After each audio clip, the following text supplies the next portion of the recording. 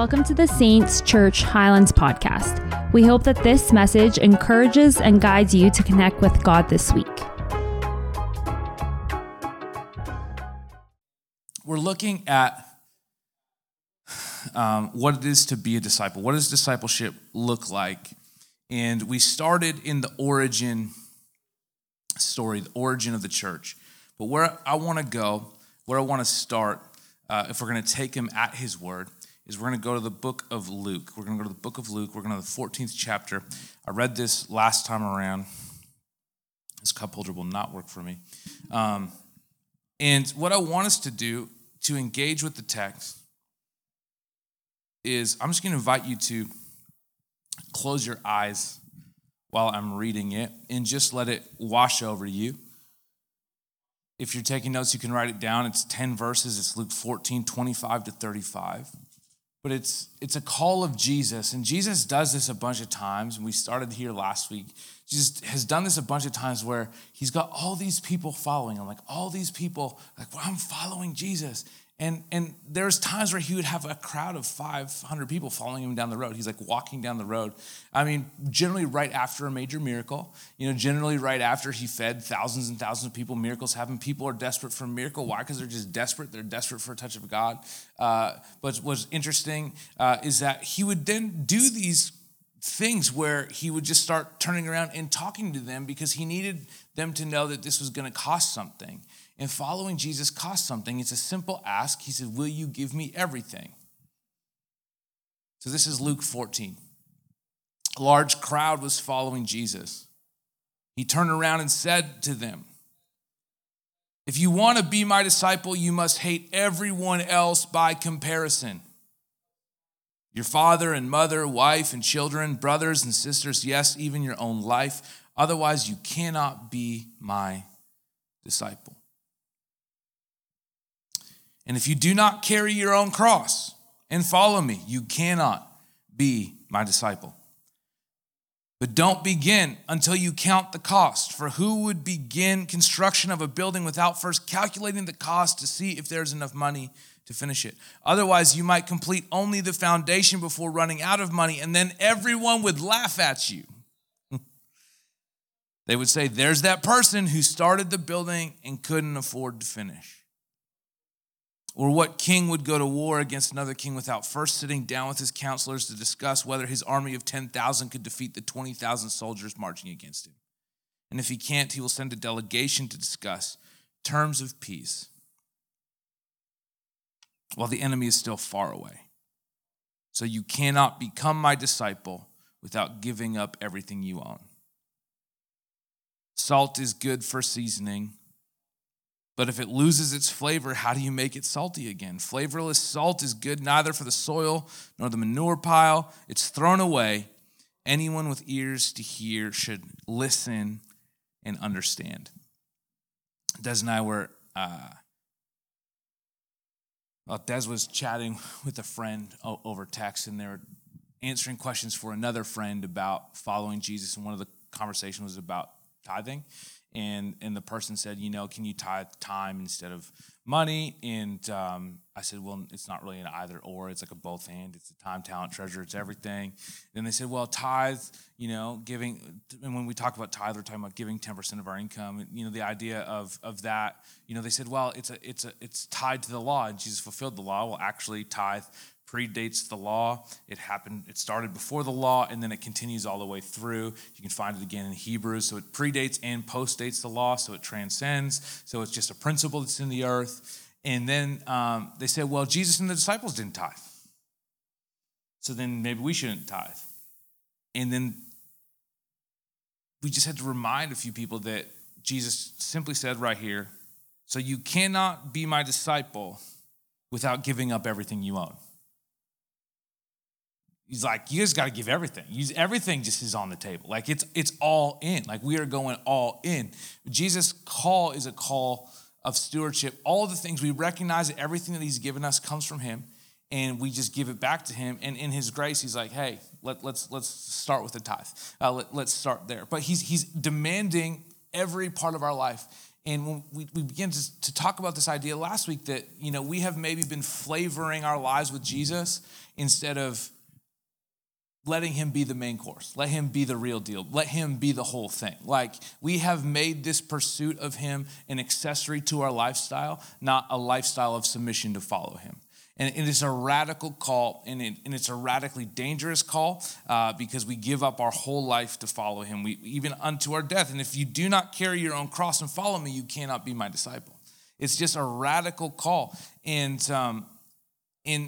this is, I think, what I love about this community, particularly on a Sunday night, is that we are able to, in this context, explore the call of discipleship, a radical call of discipleship, free of some of the constraints of, let's call it, established rhythms and routines. Because the longer churches go on, there are expectations. There's expectations of services that should be delivered, and programs should be offered, and the way things should function, and the way things should go. We sometimes precondition people's ideas of faith, and what we have done in trying to help is that we have at times created a construct where we just make it a program that we're a part of instead of a life that we choose. A life that we choose to surrender, a life that we choose to give, because the call is to give him everything. And where we left last week, we said we're going to look at the 4 lifestyle calls of a disciple. There are 4 calls coming out of this origin story. The origin story of the church is found in Acts chapter 2. Church, as we understand it, happens in Acts chapter 2.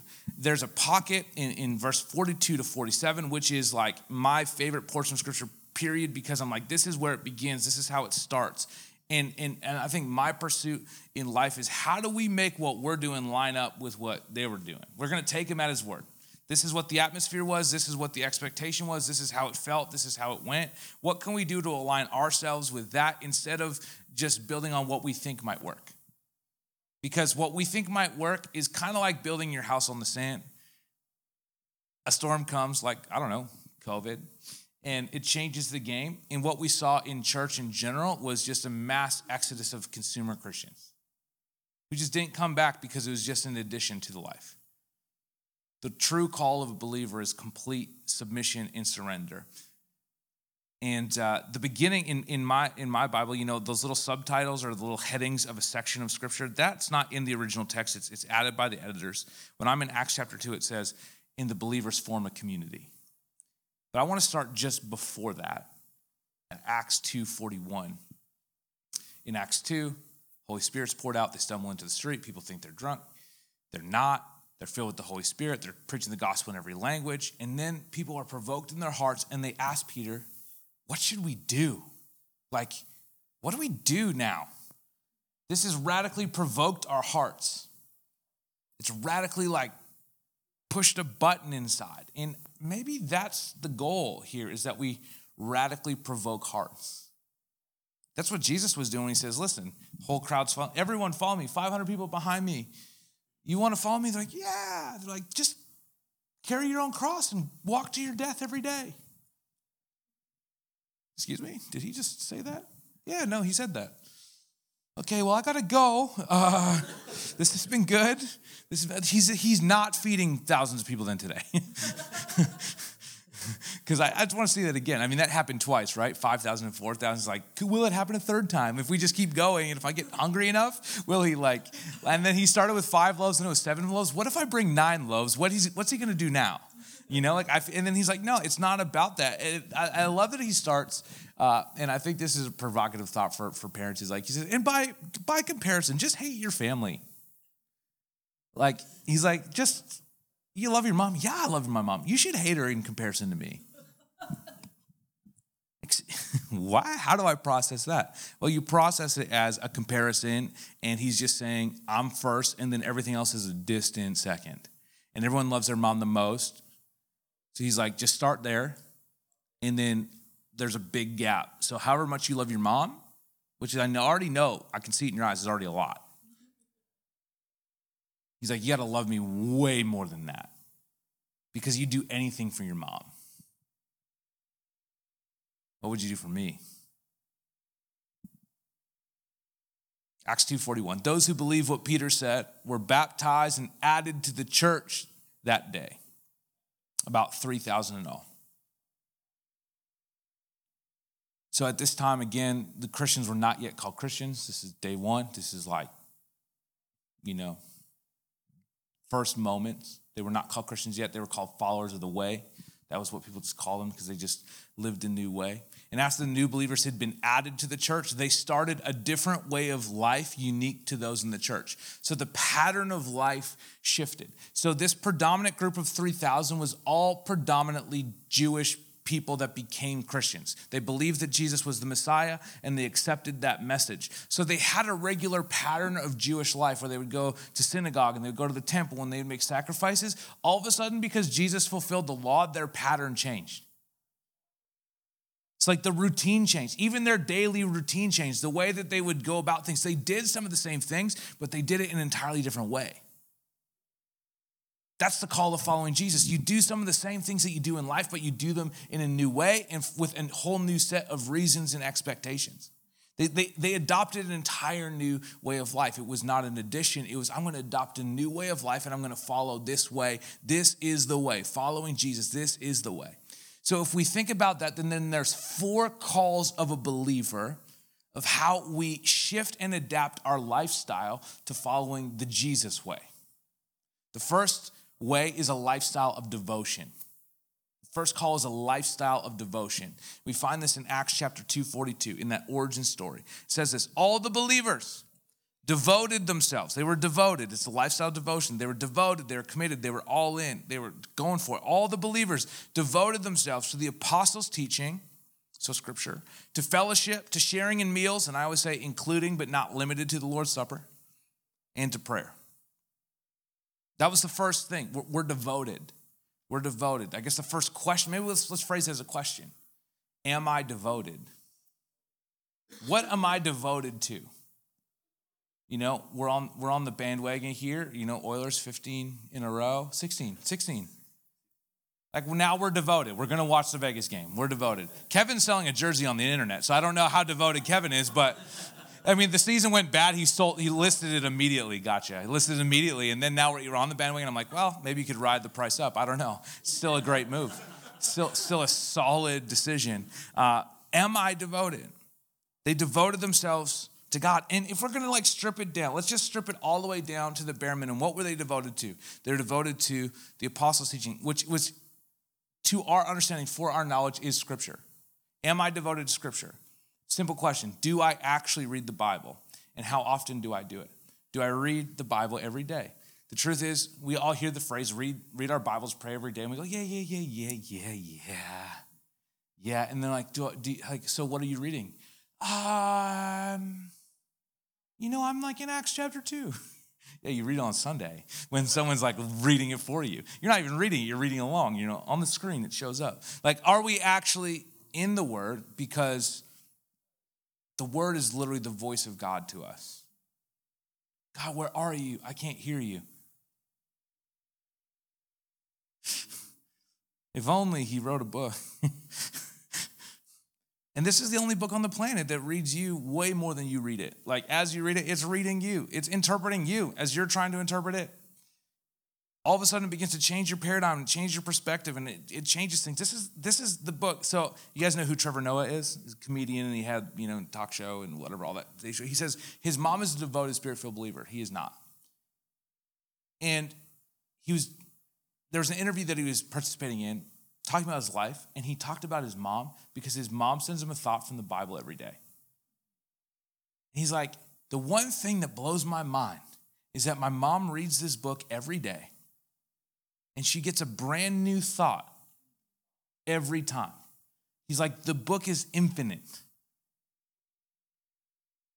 He's like, I don't necessarily believe it, but it's actually just amazing. He's like, it's amazing to me that she can keep reading it and God keeps speaking and there's layers. It's like an onion, it doesn't end. And she could read the same passage every day for a week or for a month or for a year. And there's just something more. There's just something more. And I think if as we were in 2024, and it's a whole new year, it's the beginning of a new year, it's a good time to pick. It's more of this in 2024.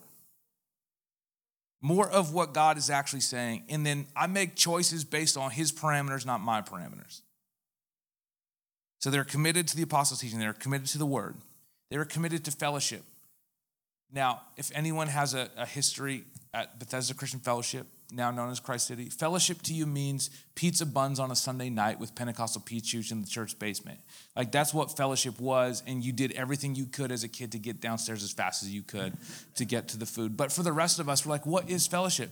Let's just sub in the word community. They were devoted, deeply devoted to community where you are actually spending time with each other, and we're not just spending time with each other here, but it extends outside. And I know we're going to talk more about that and what that looks like here in this context in the weeks to come. They were also devoted to sharing in meals, which is a great way to build community. Sharing in meals. Kevin did a great message on hospitality, available on the new St. Church Highlands podcast. First message, Kevin's talking about hospitality. Amazing. It says including the Lord's Supper, but I always say including but not limited to the Lord's Supper because I think people go, okay, communion, they just meant communion. No, they actually just meant eating together. Because something happens when you eat together. If you chew awkwardly, there's now a vulnerability when you're eating together. And they committed themselves to prayer. They committed themselves to prayer. So as a church family, we're going into 3 days of prayer and fasting. Glastonbury's kind of leading the charge on that. And it's just a call for 3 days to be committed to seeking the Lord. And Thursday night, if you're free at Glastonbury, we're going to gather together and pray together. I don't have the link. I don't know how to get it out to you. I will try and post a way. We actually wrote a field guide to prayer and fasting. That's like 24 pages long. Like, what on earth are we talking about?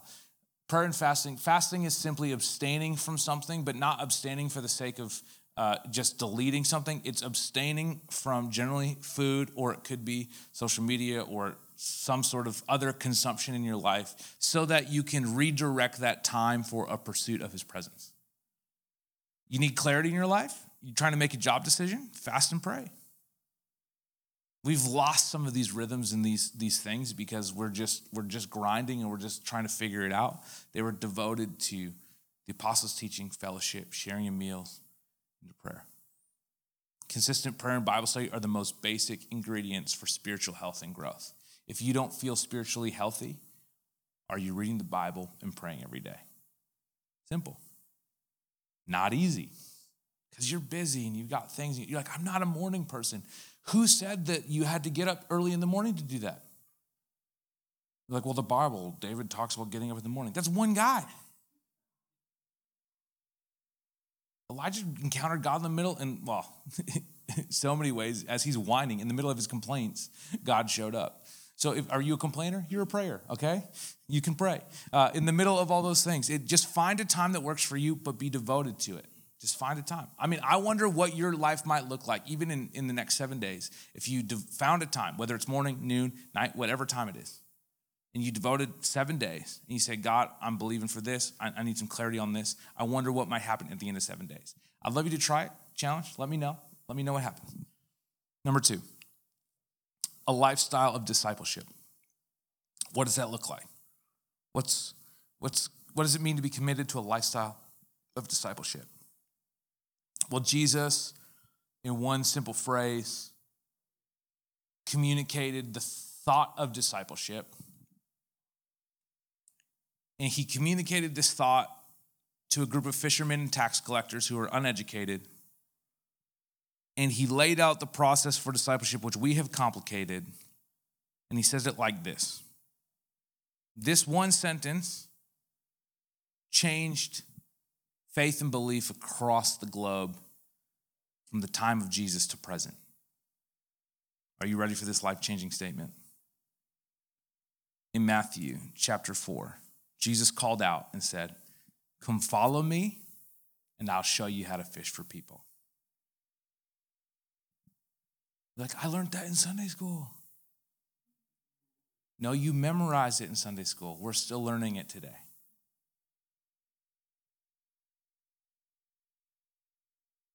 Because there seems to still be some debate to whether or not reaching new people sharing the hope of Jesus outside of our Christian circles is actually a part of discipleship. I think it's pretty clear. He says, come follow me, and I will show you how to fish for people. Have you ever heard the phrase, to walk in the dust of your master, or to walk in the dust of your rabbi? It's an interesting thought. It's actually a pretty gross thought. So when, like, now you follow a pastor, you follow a leader, you teacher, you just generally go to a service or whatever, and you do what you do. But if you were called by a rabbi to follow them, then you would go and you were in elite company, because rabbis only pick the best of the best. That's why Jesus was so countercultural and counterintuitive. He literally picked the worst of the worst, but they would pick the best of the best. And then if you were to follow your rabbi, and to walk in the dust of your rabbi was literally to walk so close to them that their sandals kicking up the dirt from the road was getting on you.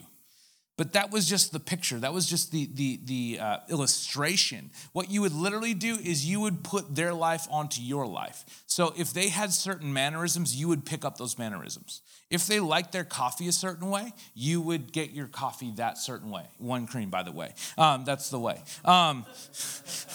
Like you would begin to pick that. If they dress a certain way, you dress a certain way. If they sat down, if they sat on, like when you speak, you sit down on a stool. You would pick up every single one. It was so extreme that they would follow them into the bathroom. And if they went to the bathroom a certain way, that's how they went to the bathroom. Because the idea was that every area of their life would be washed or covered in the dust of their master, that they would then be a complete replica. They would be fully immersed in the way of the master.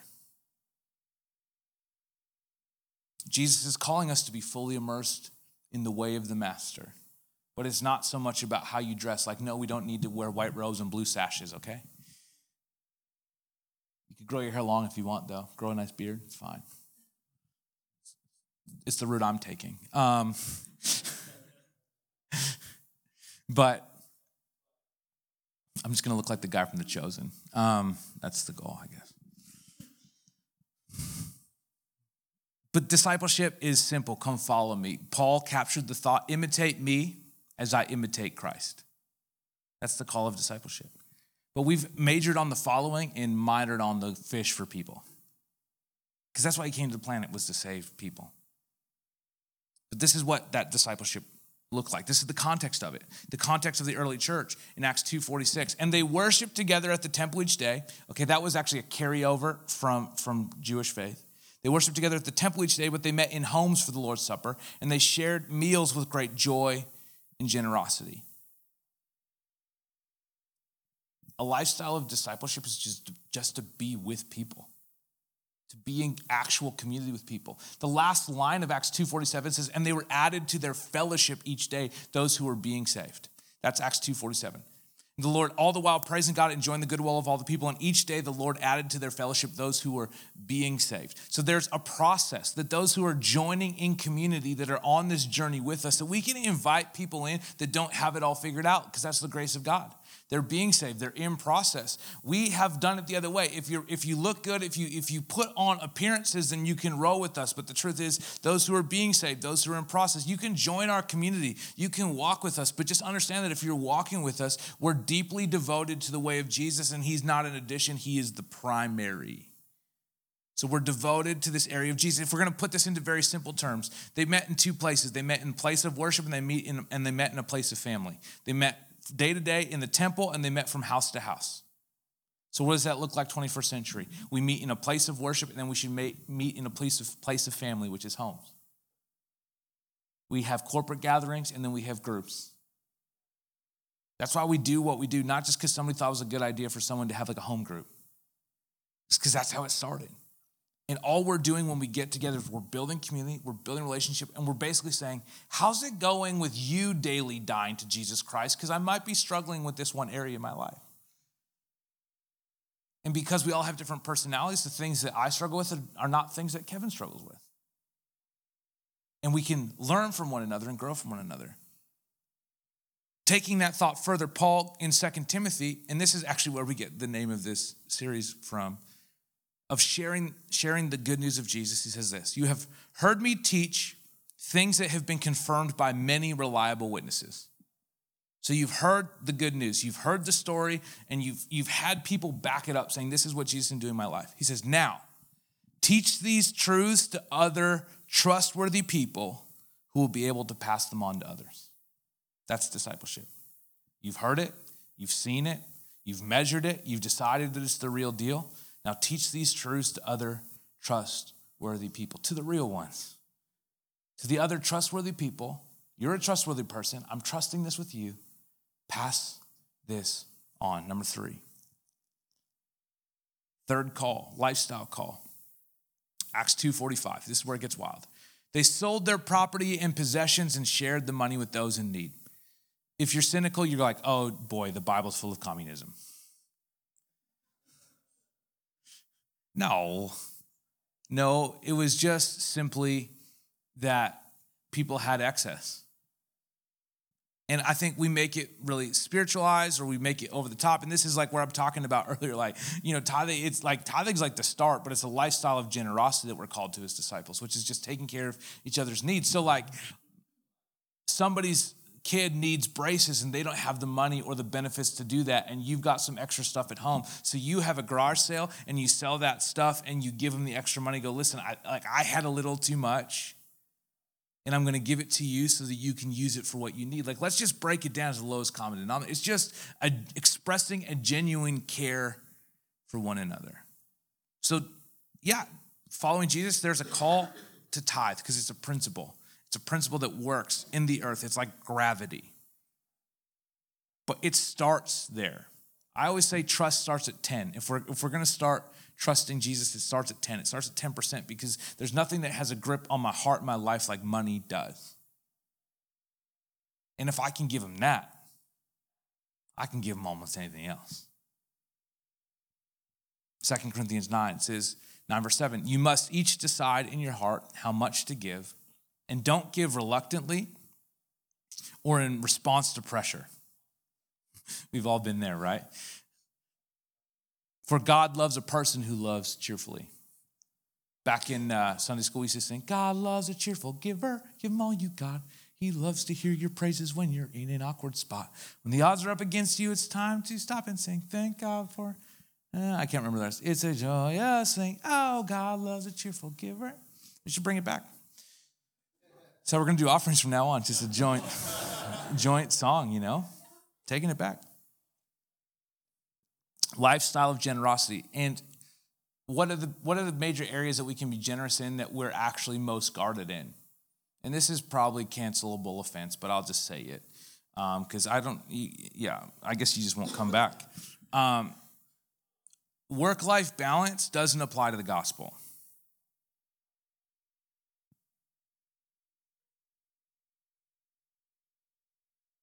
Because if you're generous, there are no boundaries. You're like, I don't think I believe with that. I punch the clock. At work, you don't punch the clock following Jesus. Because people's problems don't happen at convenient times. The matters of life don't happen at convenient times.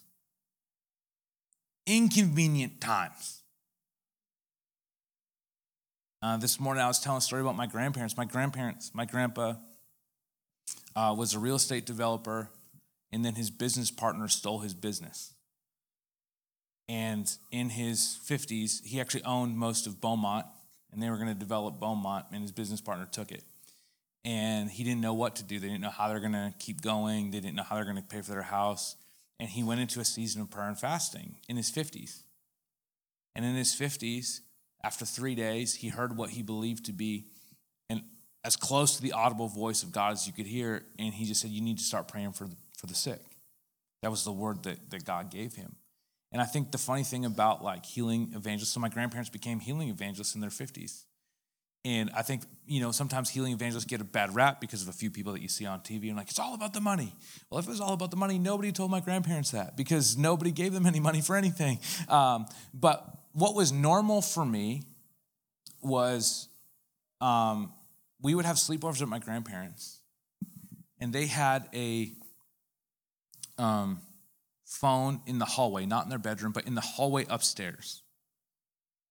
And at any given time during the night, we knew as kids during a sleepover that phone might ring. And if it rings, my grandpa was going to get up. He was going to answer the phone. And generally, the person on the other end of the phone was somebody who had some sort of life disaster, and they needed them to come pray. And my grandparents would just get up in the middle of the night, and if we were there, my grandma would stay, and my grandpa would go. He'd go to a hospital. He'd go to someone's house. He would go wherever, and he would answer the phone. And it was inconvenient to me at the time because we're having a sleepover, Grandpa. And then I just realized, and then it became inconvenient until it just became normal. Now, I'm the worst person to try and call at night because when I fall asleep, I'm gone. Like, it just ain't happening. It's just like, Lord, maybe I need to expand my own boundaries, my own territory. Maybe I need to be more open to some of those midnight calls because people's pain is inconvenient. Just a thought for consideration. Last call, lifestyle call, a lifestyle of unity.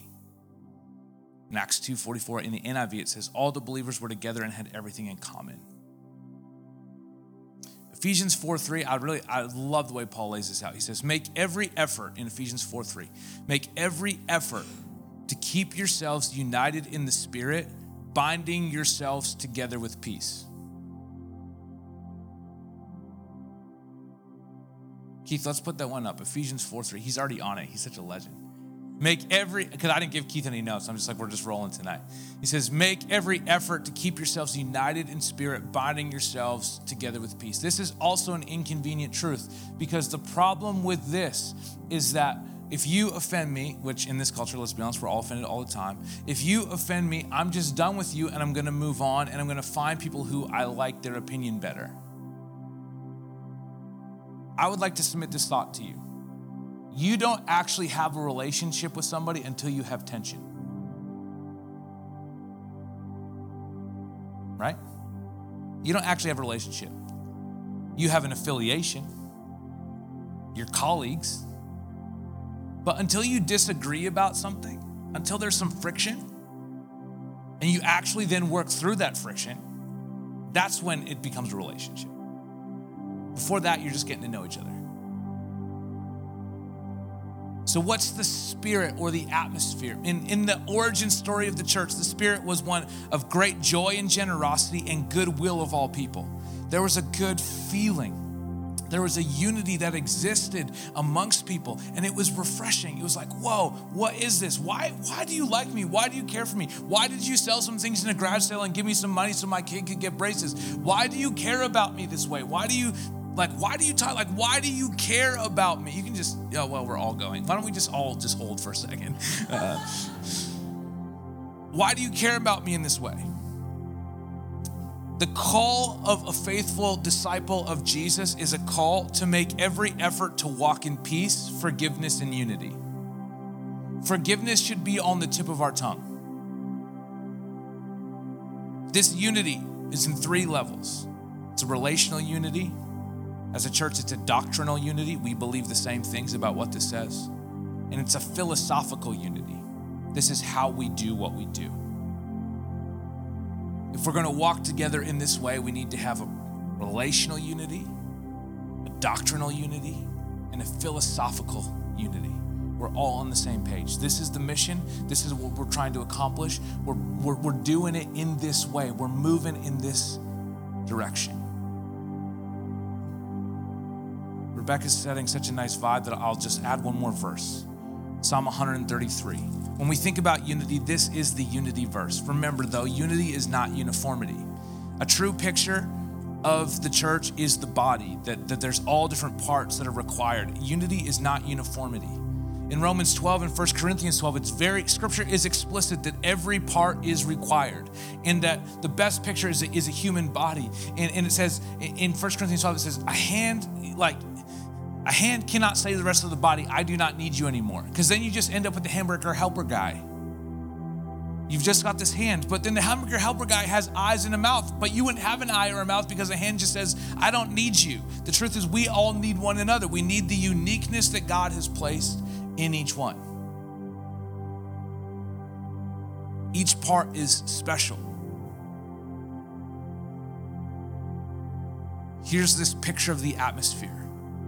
Psalm 133, how wonderful and pleasant, I'm gonna read the whole chapter, it is when brothers live together in harmony.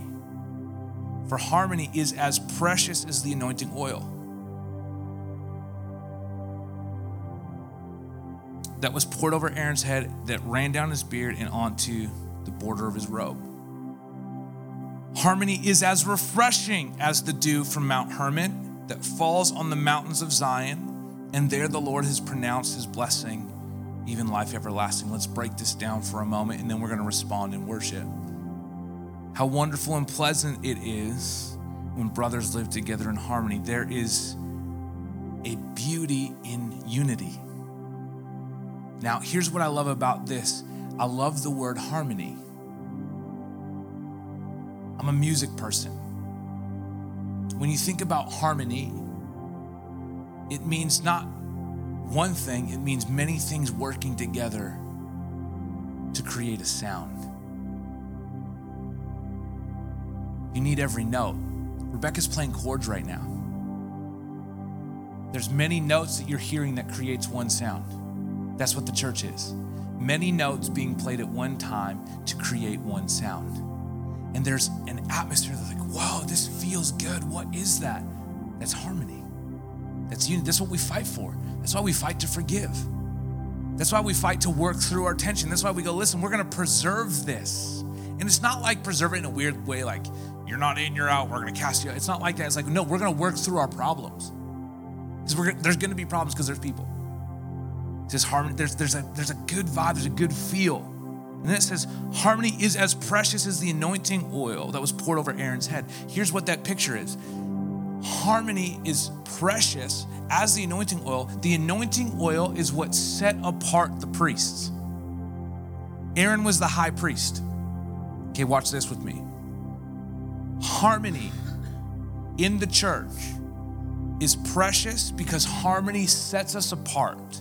1 Peter says that we are like living stones, a royal priesthood. We are the priests.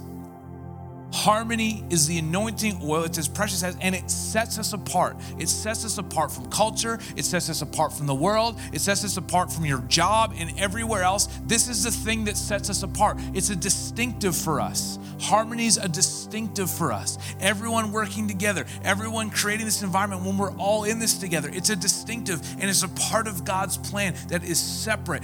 And then it goes as far as to say harmony is refreshing. It's refreshing because it's distinct, because it's different.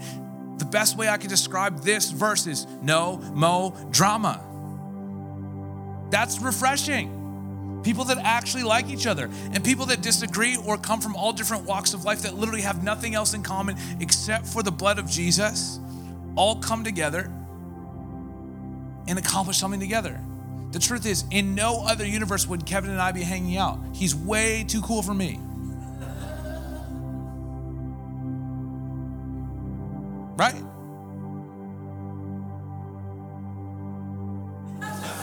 I appreciate that, but we know it's true. I mean, Kevin was like a fashion designer. I told him I wanted to buy his clothes. He just designed it for the wrong body type. And small Asian men are the people that bought his clothes. He didn't have anything in my genre. But it's like, so on no other planet would any of us be together at this moment. What brought us together was the precious blood of Jesus. What keeps us together is the purpose that we find in Jesus. And what creates an atmosphere that people want to be a part of is a refreshing place where we know that we're all in this together, but not in like a cliche #better together kind of way, but in a way that's the bond of the Spirit. And that atmosphere is refreshing. It's like, what do you mean I could just come here and be myself? No, you can be yourself for now. You can be yourself until you submit to Jesus. And then it doesn't matter where you come from, you become born again and you become a part of this family on a whole nother level. And that's refreshing because everything else, think about society. You have to believe it like this. You have to say it like this. You have to post it like this. Complete uniformity. And if you don't do it that way, cancelable offense. You're done. There was a suggestion that the body of Christ demands uniformity. We don't demand uniformity, we demand unity and harmony, where every part has a special role to play. You see the world from a different angle, and together we do what only God can do, and we build his house. We see the result of the church's commitment in the origin story. The result of devotion and unity and generosity and discipleship is Acts 2:47. This is the result of it. And I believe that's what we're going to see right here at Highlands, Acts 2:47. All the while praising God, enjoying the goodwill of all the people. So they had a great time with one another. And each day, the Lord added to their fellowship those who were being saved. Each day. Why? Because we have eyes that are open. We have eyes to see, ears to hear. Our spiritual eyes are open to understand that being a disciple is not just getting good things for me, but it's fishing for people. So each day as I go to where I go, I'm bringing with me the good news of Jesus. I'm bringing with me a different environment. You actually shift the atmosphere. As a disciple, you can shift the atmosphere wherever you go. Because you bring hope, joy, life, freedom, goodwill, generosity, joy. It's like, why are you helping me? Why wouldn't I?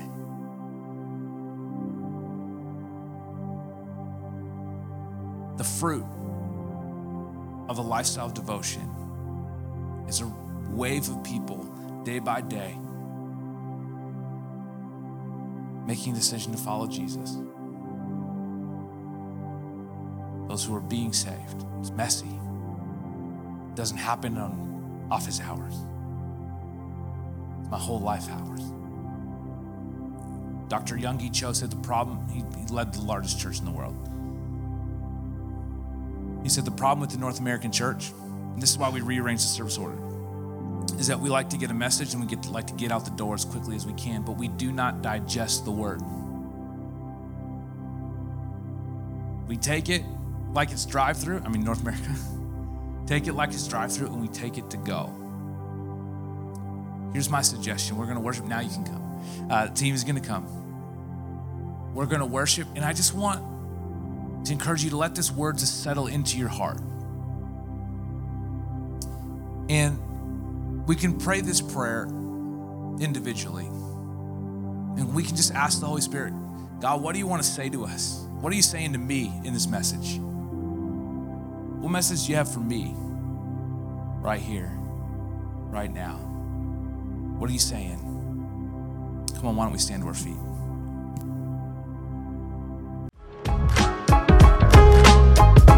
Thanks for listening to the Saints Church Highlands podcast. If you are looking to get connected, head to saintschurch.ca. And if you are in the Edmonton area, join us for a service next Sunday at 6:30 p.m. We hope to see you there.